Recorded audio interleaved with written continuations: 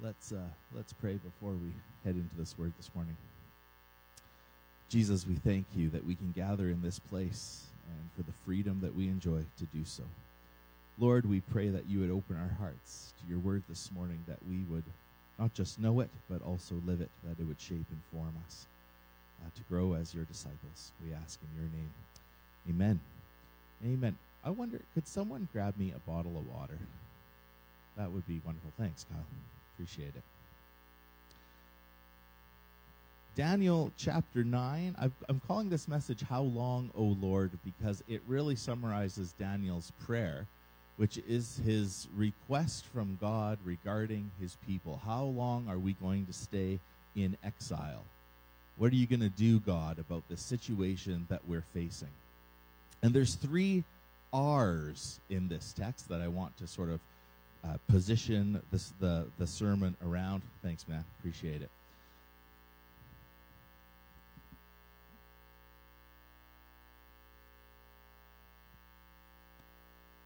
Three R's.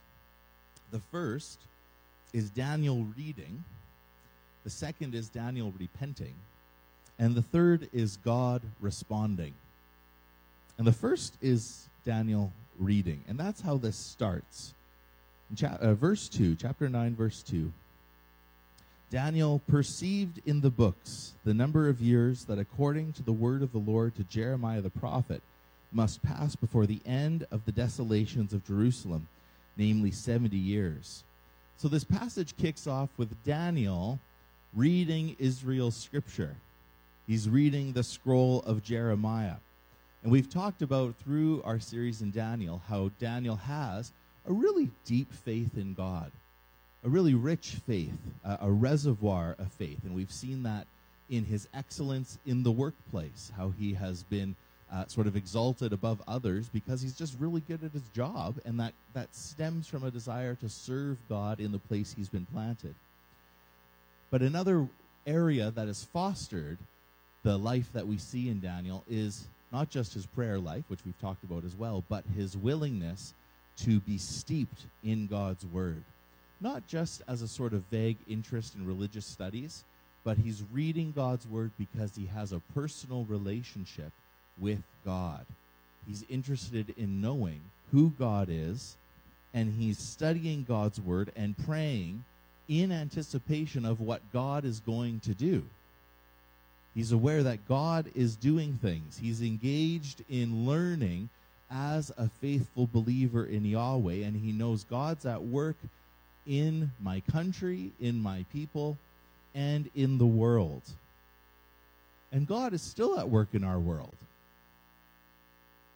This is a pretty good stance to have as a Christian. God, you are at work. We want to study your word and know it and live it out in such a way because we are aware that you are doing things, and we want to be part of what you are doing in our world. And in the same way that Daniel seeks the Lord for his nation, there's a call for us as a church to seek the Lord for Canada, to seek God's will for our people in such a time as this. And that's what Daniel does. He lets his reading of God's word prompt him to start praying God's word.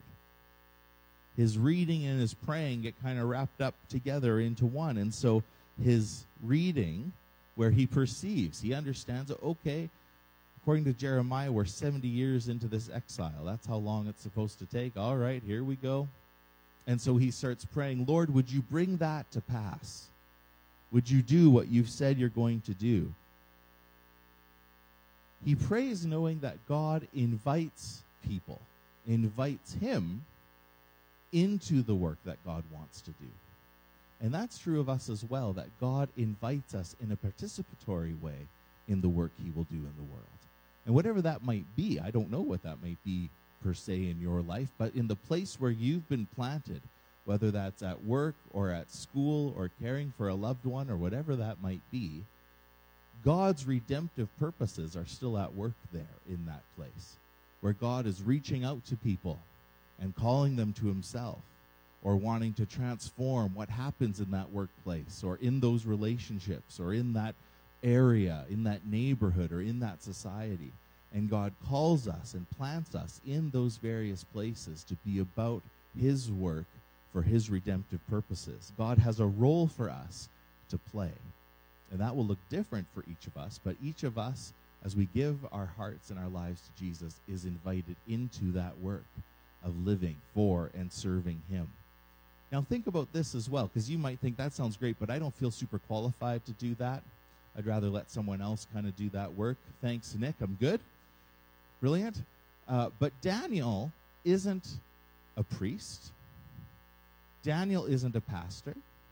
Daniel's actually not even really a prophet. He gets prophetic visions, but he doesn't know what they mean at all. He gets visions about stuff and he has no clue. He just kind of sits there until someone has to interpret it for him. So in that sense, it's not like he's given an oracle that he can then explain to others.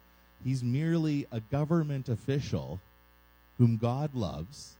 And we saw that in the passage. Daniel, you're really loved. God really loves you.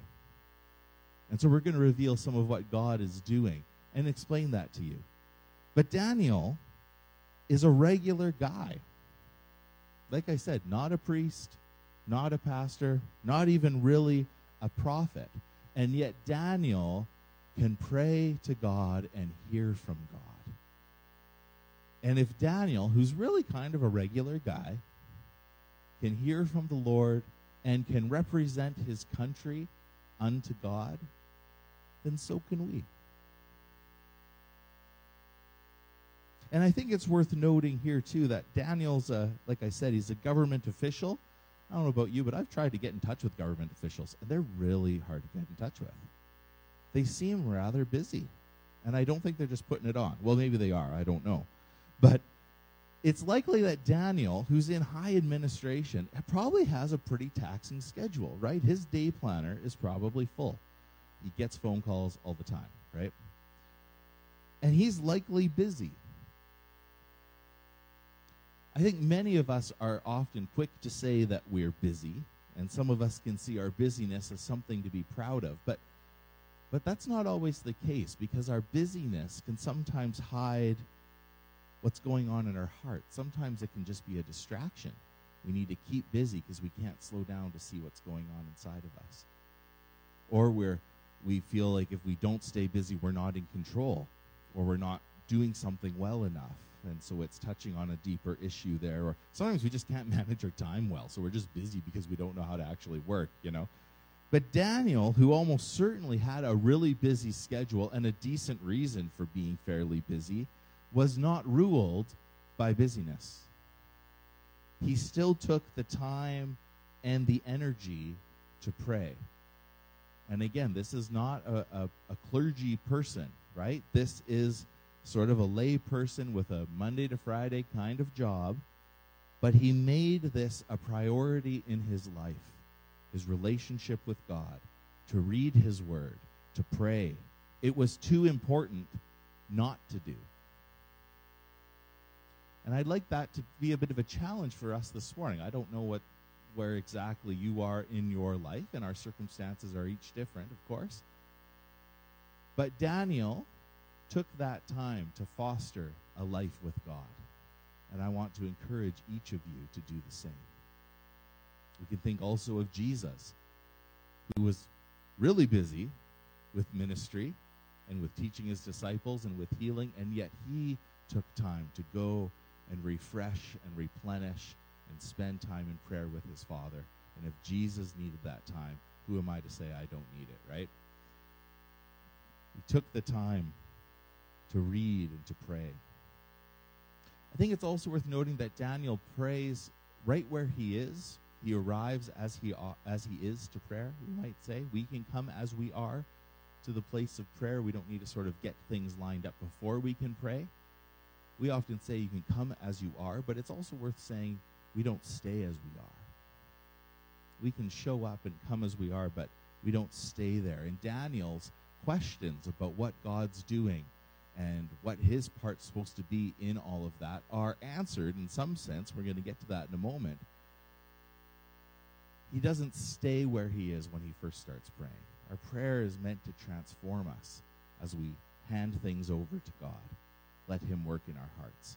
And that's so true. I can think of many times in my own life where if I was facing a difficult decision, or we were worried about something, or there was an issue in our lives or in our marriage or with our kids or something, bringing that to God in prayer itself does something for that situation. Even if it seems nothing's really changed on the outside, I've changed in some way because of the posture I've taken towards God and allowing him to work in my life.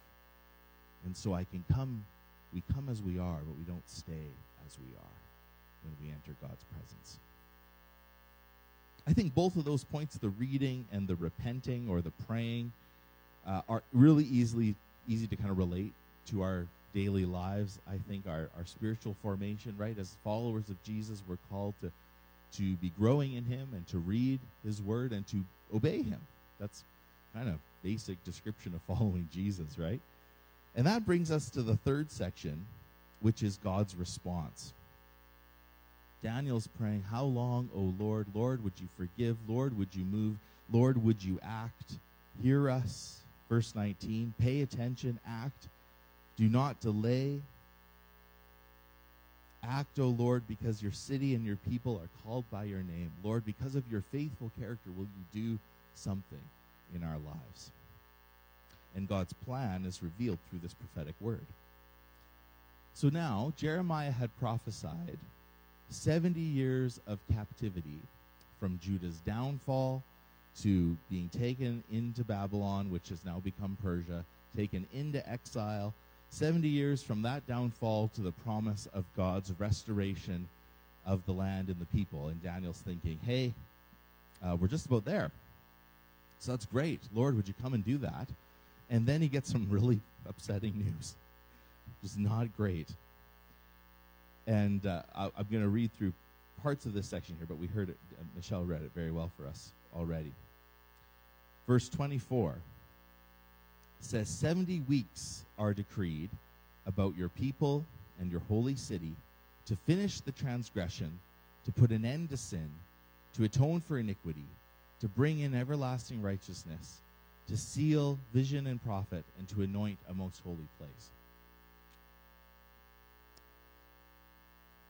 Now, most scholars, and for years and years, it's been interpreted that the weeks are not 7-day weeks. That instead of weeks, we have 70 years of weeks going on. And that happens earlier throughout the Bible, that where weeks is interpreted as years. So basically, the angel shows up and says, it's not 70 years, Daniel, it's actually 490 years. Just kind of a bummer. It's like, oh, thought we were near the end. Gee, thanks. Appreciate that.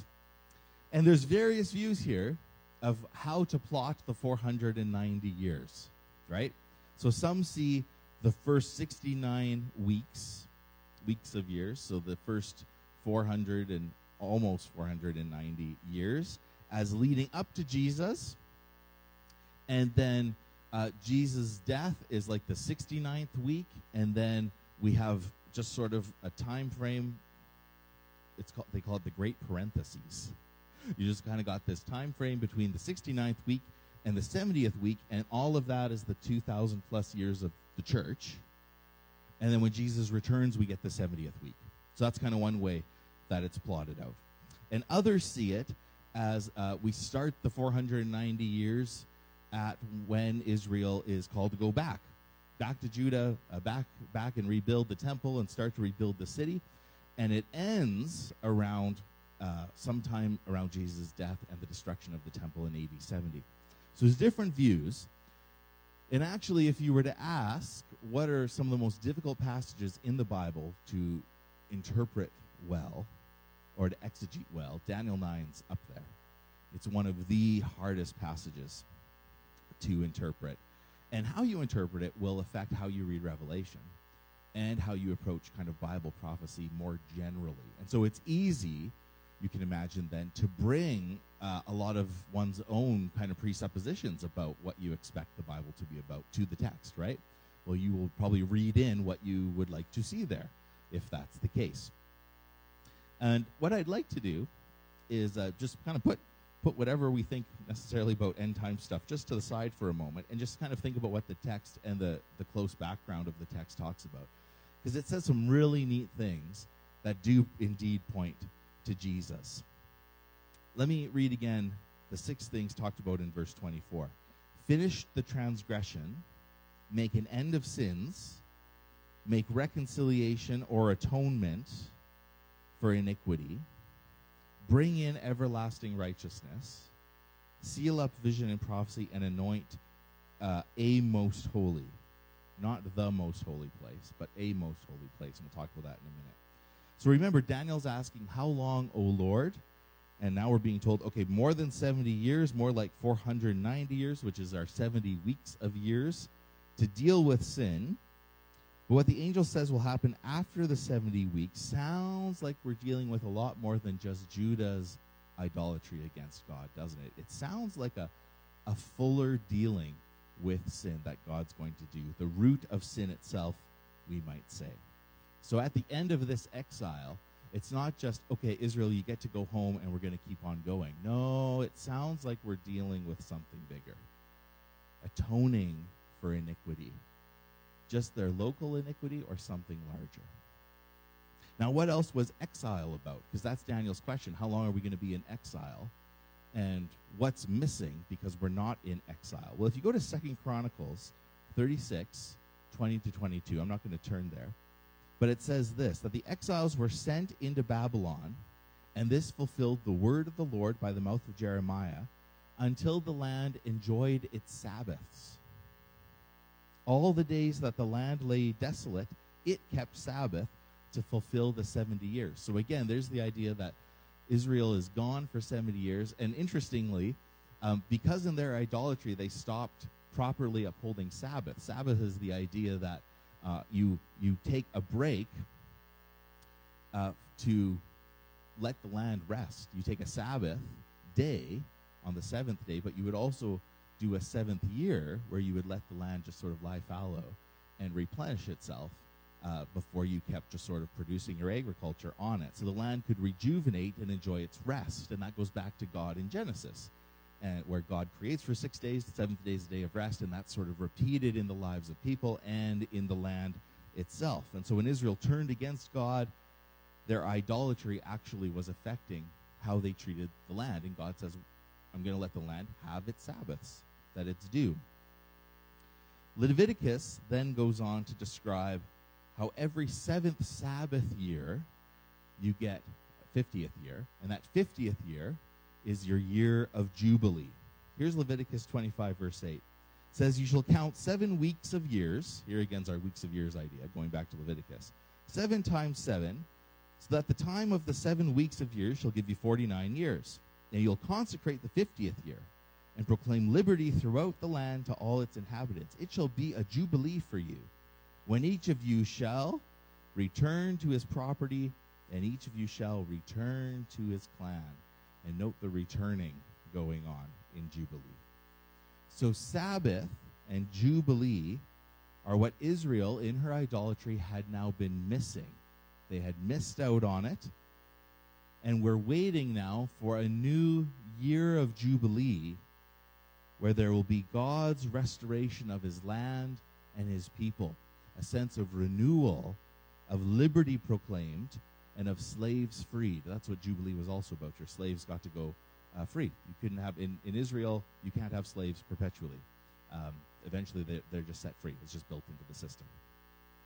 So now, back to Daniel 9:24, you've got here the question of what happens at the end of the exile, bringing everlasting righteousness, dealing with our sin, and underneath that is this idea of dealing with Sabbath and Jubilee. Now, what else is there? We get in Daniel 9:24 a reference to atoning and anointing a most holy place. And that idea of atoning for iniquity and anointing a holy place goes back to Exodus, when Israel is initially consecrating and ordaining their priests. The priests are consecrated, and the holy place is set apart as holy. And so the end of the exile involves a number of things that sort of need to happen.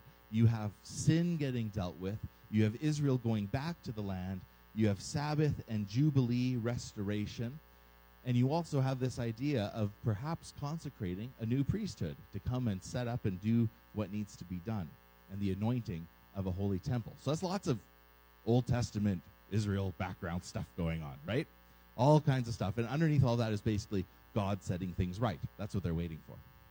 And then you get verse 25. Verse 25 says, "Know therefore and understand that from the going out of the word to restore and build Jerusalem to the coming of an anointed one, a prince," anointed one means Messiah, right? "There shall be 7 weeks, and 62 weeks it shall be built again with squares and moat, but in a troubled time." And so verse 25 introduces this idea that wrapped up in God's restoration of Judah and Israel, and wrapped up in this idea of Jubilee and Sabbath and new temple, is the coming of an anointed one who's going to set things right. And the text is actually a debated text about where you put the years, which is, of course, also frustrating to people that want to plot out the years precisely, because your period could move to a different spot. And I'm not going to get into that, but you may have a footnote in your Bible that says it could be translated this way, and so some run with that. It depends how you read it. Some say that from the going out of the word to restore Jerusalem to the coming of the anointed prince are 7 years of weeks, 7 weeks, and 62 weeks. So there you go. Brilliant, right? You're like, I don't know how many weeks, years, days, months, what's going on? God, what are you doing?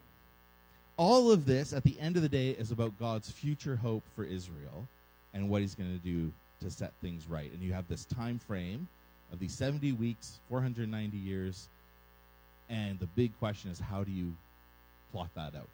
And you can spend a lifetime plotting that out in different ways. But I want to tell you the most fascinating one, which is really, really, really cool.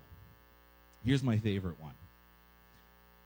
way to plot it out, and I think it actually makes the most sense biblically as well and exegetically. There's a few times that decrees were made for Israel to go back to Judah and start to rebuild the temple, rebuild the city, rebuild the walls, and this happens in Ezra and Nehemiah's day.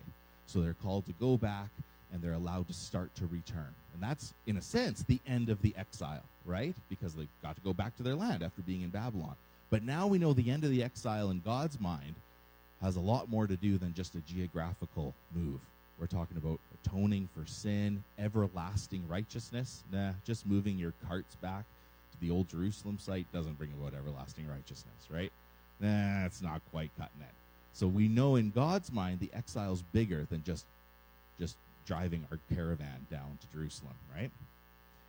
A few times that decree went out, which allowed the Jews to go home and rebuild. And depending on which one you pick as the starting point, if you add 490 years, if you add the 69 weeks, we arrive at AD 27 or AD 33, depending on which decree you pick. And so it's fulfilled either at the onset of Jesus' ministry or, which is just as fitting, at the culmination of Jesus' ministry. And this fits so much with what Jesus himself said and did. Think about what Jesus does right at the beginning of his public ministry, where he goes into the synagogue and he reads from Isaiah 61. And what does Isaiah 61 say? "The Spirit of the Lord has anointed me." Now think back to Daniel 9. Who's coming? The anointed prince. And Jesus is saying, here's the anointed one, just showed up. It's me. And what's going to happen now that the Spirit of the Lord has anointed me to proclaim freedom for the prisoners? Whoa, hang on. When they were in exile, they're in prison. They're imprisoned. Freedom from the prisoners to set the oppressed free. So that's the end of exile stuff. But also proclaim the year of the Lord's favor. What's that? That's year of Jubilee. So Jesus shows up and says, I'm the anointed one, and now here's the end of the exile. And I'm going to proclaim the year of Jubilee. And then he sits down and everyone's watching him going, what? And he goes, and now it's fulfilled in your hearing. And so Jesus takes the Daniel 9 promise and the Daniel 9 prophecy and applies it to himself. And just to make it kind of cooler, the 490 years actually works. Whether you set it at one decree so it lands with Jesus beginning his ministry, or you set it at another decree and it ends with the culmination at the cross, where he really does deal with atoning for iniquity, and he really does deal with ending our sins, right? And he really does deal with ending sacrifice. Either way, it works out really well, which is really, really cool. Daniel had prayed, when will the exile end? And it's like God says, well, I'll deal with the exile into Babylon. You'll go back. But I'm also going to deal with the greater exile of all humanity. You are exiled into sin and death, and I'm going to make a way for all the world to come back home to me. And I'm going to do that by bringing ultimate freedom and ultimate jubilee and an ultimate Sabbath through the death and resurrection of my Son. And now you'll be free from exile, because I've dealt with the root of sin and the power of sin at its core. And now that punishment for sin is gone, Jesus has taken that. And you can enter into new life and resurrection and forgiveness because of the anointed Messiah. When you think about the transfiguration, Jesus is talking to Elijah and Moses, and it says they talk about his departure to Jerusalem. The other way you can translate that is they talk about his exodus, which is so fitting because all of this is about Jesus bringing a new exodus out of exile, out of a new kind of Egypt, the Egypt in our hearts, to bring us out of Egypt again into new life. And that's what Moses and Elijah know Jesus is doing. Jesus says, here we go. Through my death and resurrection, God's going to restore and bring everlasting righteousness. You might say, well, what about the anointing of the holy place? Is that about the temple ground? What's Jesus say about the temple? He says he's the temple. So much so that they get upset with him when he says, take this thing down, in 3 days it'll rise again. And they go, you're going to rebuild the temple in 3 days? Right? Because they don't get it. Jesus says, no, it's about me. Because the temple's about housing the presence of Yahweh. And where's the presence of Yahweh? It's in him. He's the true temple. And so where's the anointing of a most holy place, a temple? It's in Jesus himself. And so when you have Mary show up behind him and anointing his feet, and others coming to anoint him after his death, you're getting the anointing of a new temple. Because you're getting an acknowledgement of the presence of God among them. Verses 26 and 27 develop further what's to happen after those 70 weeks. And you get this back and forth structure between the Messiah and the city. Verse 25, you get the coming of the Messiah at the beginning of the verse. And then the second half of verse 25, you have Jerusalem restored and rebuilt. And then the first half of verse 26, you have the Messiah cut off without any help. And then the second half of verse 26, you have the people of an evil prince are going to come against the city. And then beginning of verse 27, it says he will have success with the covenant of many and will cause sacrifice and offering to cease forever. What's that sound like, right? And then verse 27, second half, 27b, you get the side of abominations and desolation will be until the end. And so you have this back and forth between the Messiah and the city. And if you look at verse 27, it says, he'll make a strong covenant with many for 1 week, and for half of the week he shall put an end to sacrifice and offering. And there's a big question here about who's the he referred to. And if you're into grammar, it's a question of who belongs to the pronoun. We got a lot of talk about pronouns lately, right? It's a question of who does the he belong to? The he in verse 27. And some think it's, well, that's the Antichrist, right? He's making a covenant with the Jews or something at the end of the world, and he's stopping them from offering sacrifices. Yep, that could be, but that doesn't make sense grammatically. The he in verse 27 would have to refer to a person who's already been described, and we haven't had the prince described in this way. The only person that the he refers to is actually the Messiah. And it also fits with the poetic structure of the text as well. And so, it's kind of grammatically incorrect to think that that's the Antichrist. It's more likely Jesus himself. And so the one making the covenant making a strong covenant with many, is Jesus, which of course makes perfect sense, because what's he come to do? He's reestablishing a covenant with us, with Israel, and with his church. That's what he's come to do. And that makes sense for ending the sacrifices as well, because what happens after his death and resurrection? You don't need animal sacrifice anymore. That's what the book of Hebrews is all about. You don't need animal sacrifice. That's done. That's done with. Of course, even the phrase makes a strong covenant is actually this idea of winning through struggle and victory. And that's what Jesus is doing at the cross.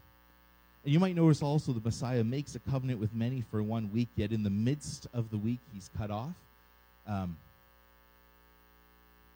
Well, some would say, well, what's halfway through 7 years? It's 3.5, and when's the crucifixion happen? Jesus has about 3.5 years of ministry before he's suddenly cut off. But in that time makes a new covenant with many. And so again, referring it back to Jesus' own ministry and him bringing about the end of the offering and the sacrifice. Meanwhile, Jerusalem does get destroyed again. It gets destroyed a few times. It gets destroyed again in AD 70 by Rome. They finally have enough, and they take it out. And along the way, there's gross stuff that's done in the temple, and weird sacrifices made. And so there's desolation made in the temple before it's destroyed in AD 70. And that's it.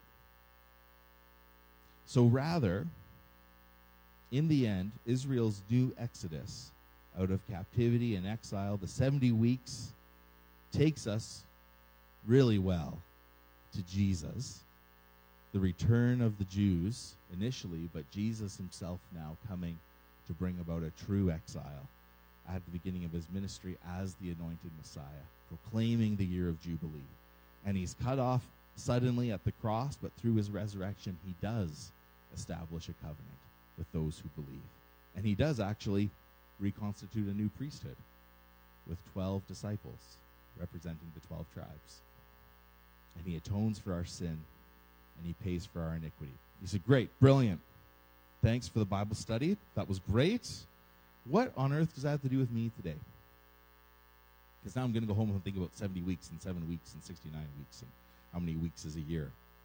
What can we take away from this? Because it's really easy to get lost in the details. It is. And so what's the crucial message? Crucial message is this. Crucial message. God has an allotted time for when he's going to do his stuff. He has the time in mind for these sorts of events, the big events in the world. He's got it straightened out. And as his people, we are called to trust in him and to acknowledge his goodness and to remember that we can endure even if things get difficult in our time. That God's got us. He's got his world. He's got his church. Jesus has come, and our hope and our victory is found in him. And so whether things are good, and we thank God for that, or whether things get difficult, and we're called to endure patiently, we can rest knowing God has got this, and we can trust in him. And I think we can take that message to heart really well, because whatever we face, whatever decisions you might have to be making in your own life, we're all called to be obedient to God and to trust in his faithful character and to endure when we face real struggles. And we're on this side of the cross, and so we can celebrate the joy and the victory of Jesus. And all of that imagery of being in exile and being called out of exile into new life applies to each of us. If you've come to faith in Jesus, he's taken you out of death and into life. There's Jubilee waiting. There's Sabbath waiting. And you can come home to God again by putting your faith and hope in him. And so there's a call for us to invite people. Stop wandering around in Babylon on your own, but to come back to the one who loves you and come to Jesus. So Daniel is a student of God's word. He's a prayerful person. He repents for his nation, for their sin. And we hear God's response, that God will bring and has brought about the end of exile. And he's done it through Jesus. And because of that, we can trust that he's alive today to bring each and every one who will come into new faith and forgiveness and life. Amen? Amen. Let's pray to that end. Lord, we thank you that while there's times that your word is very complex, and we recognize we're reading an ancient text, and there's a lot of thought that can be put into this, sometimes, Lord, we need to come back to the central theme of what it's about. And here we find that so much of Daniel's hoping you had already taken and had broadened to be much more than just heading home. But that, Lord, you wanted to deal with the root cause of issue in Israel. You wanted to deal with the sin itself, with our own brokenness, and to atone for the punishment for sin, which is death. And so, Jesus, I thank you that today we're reminded of that great hope, that you had the perfect timing in mind to deal with sin and to come, Jesus, and to bring about your forgiveness and your salvation. And Lord, if you had that perfect timing in mind for Israel and for Daniel, how much more can we trust you with the timing of things in our lives? Sometimes, Jesus, we struggle with knowing where we're going or what we're doing, what decisions we need to make. But if anything, Lord, this passage reminds us that you have got us and we can really trust in you. And Lord, it also opens us up to further think about all that it means that we follow you. That there's jubilee for us, that there's joy and wholeness. Some of us need to hear that this morning. That there's Sabbath for us, that there's rest and rejuvenation, and some of us need to hear that this morning. Lord, that you bring us out of exile, that we are lost and alone and broken, but you make us into a community, and you bring us home where there's life and wholeness. And some of us need to hear that this morning. Lord, you've come to deal with our sin, and some of us feel burdened down with the shame and the guilt of things we've done in our lives, and we can't seem to let go of it. Lord, we want to hear your word today that says you have brought freedom to the captives, that you've set the oppressed free, that you proclaim the year of the Lord's favor. And Lord, that you speak life and holiness over us when we feel broken and ashamed. Some of us need to hear that today. Lord, some of us need to hear and think about Daniel's own heart, the way in which he took time, even in the busyness of his life, to be immersed in your word and to pray and to seek you, Lord, on behalf of his land and his people. And some here, Lord, you are calling to be prayer warriors. Lord, that you're rising up people to pray on behalf of Canada, to gather, Lord, the sins of our nation and repent of them before you. And Lord, some of us need to hear that call today, to take the time, Lord, to be in your presence and to seek your face for us. Lord, at the end of this, we could get lost in details and various thoughts about the end times, and those are good discussions to have. But Lord, ultimately, this text is about you and everything that you've done to set us free. So Lord, I pray that for those who know you and are walking with you, would you give us a fresh appreciation for all you've done for us? Whether that's bringing joy or healing or life or freedom, may we live that out today. And Lord, if there's any here that don't know you, this is a heavy text this morning. But Lord, I pray that for those that are here who are seeking and they're not sure what you're about, Lord, would you open their hearts today to hear the message that you have come to save sinners, that you've come to set us free, that you've come to deal with sin and death and to bring us into life. Some of us, Lord, feel like we are in exile.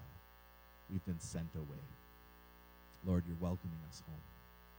And so I pray today that, Lord, for all of us, if we've been trying on our own to live apart from you, that we would hear the message of Daniel 9 today, that you are calling us back to yourself. And you've made that possible through Jesus. So, Lord, we thank you and we love you. would you bring that truth to bear in our lives. May it settle deep in our bones just how much you love us and love your people that you're calling to yourself. With the words you taught us, we pray together. Our Father, who art in heaven, hallowed be thy name. Thy kingdom come, thy will be done, on earth as it is in heaven. Give us this day our daily bread, and forgive us our trespasses, as we forgive those who trespass against us. And lead us not into temptation, but deliver us from evil. For yours is the kingdom, the power, and the glory, forever and ever. Amen. Amen. Why don't you stand? Love to speak benediction over you before you go. Also wanted to say big thank you to those that helped out with our barbecue outreach on Saturday. I talked to Brian. He said we had over 140 come through that had a burger or something to eat, and I know a number of people had prayer as well. So thanks for being part of that, and appreciate your guys' hearts to be engaged with our community. It's great to see. Children of God who are loved and forgiven through our Lord Jesus Christ, may you hear God's word that you are no longer in exile, that you are welcomed home and forgiven because of Jesus and the cross. And may you rest knowing that God has good timing for the things that he will do in your life, and that you can rest in the joy and the freedom that he has brought for you through his cross and through the resurrection. May the grace of our Lord Jesus Christ and the love of God and the fellowship of the Spirit be with you all. Amen. Amen. It is great to see a full house. Wow. Great to see you. If you want prayer this morning, I'd love to pray with you. And if you need to go, bless you. And know that you are loved. We'll see you next week.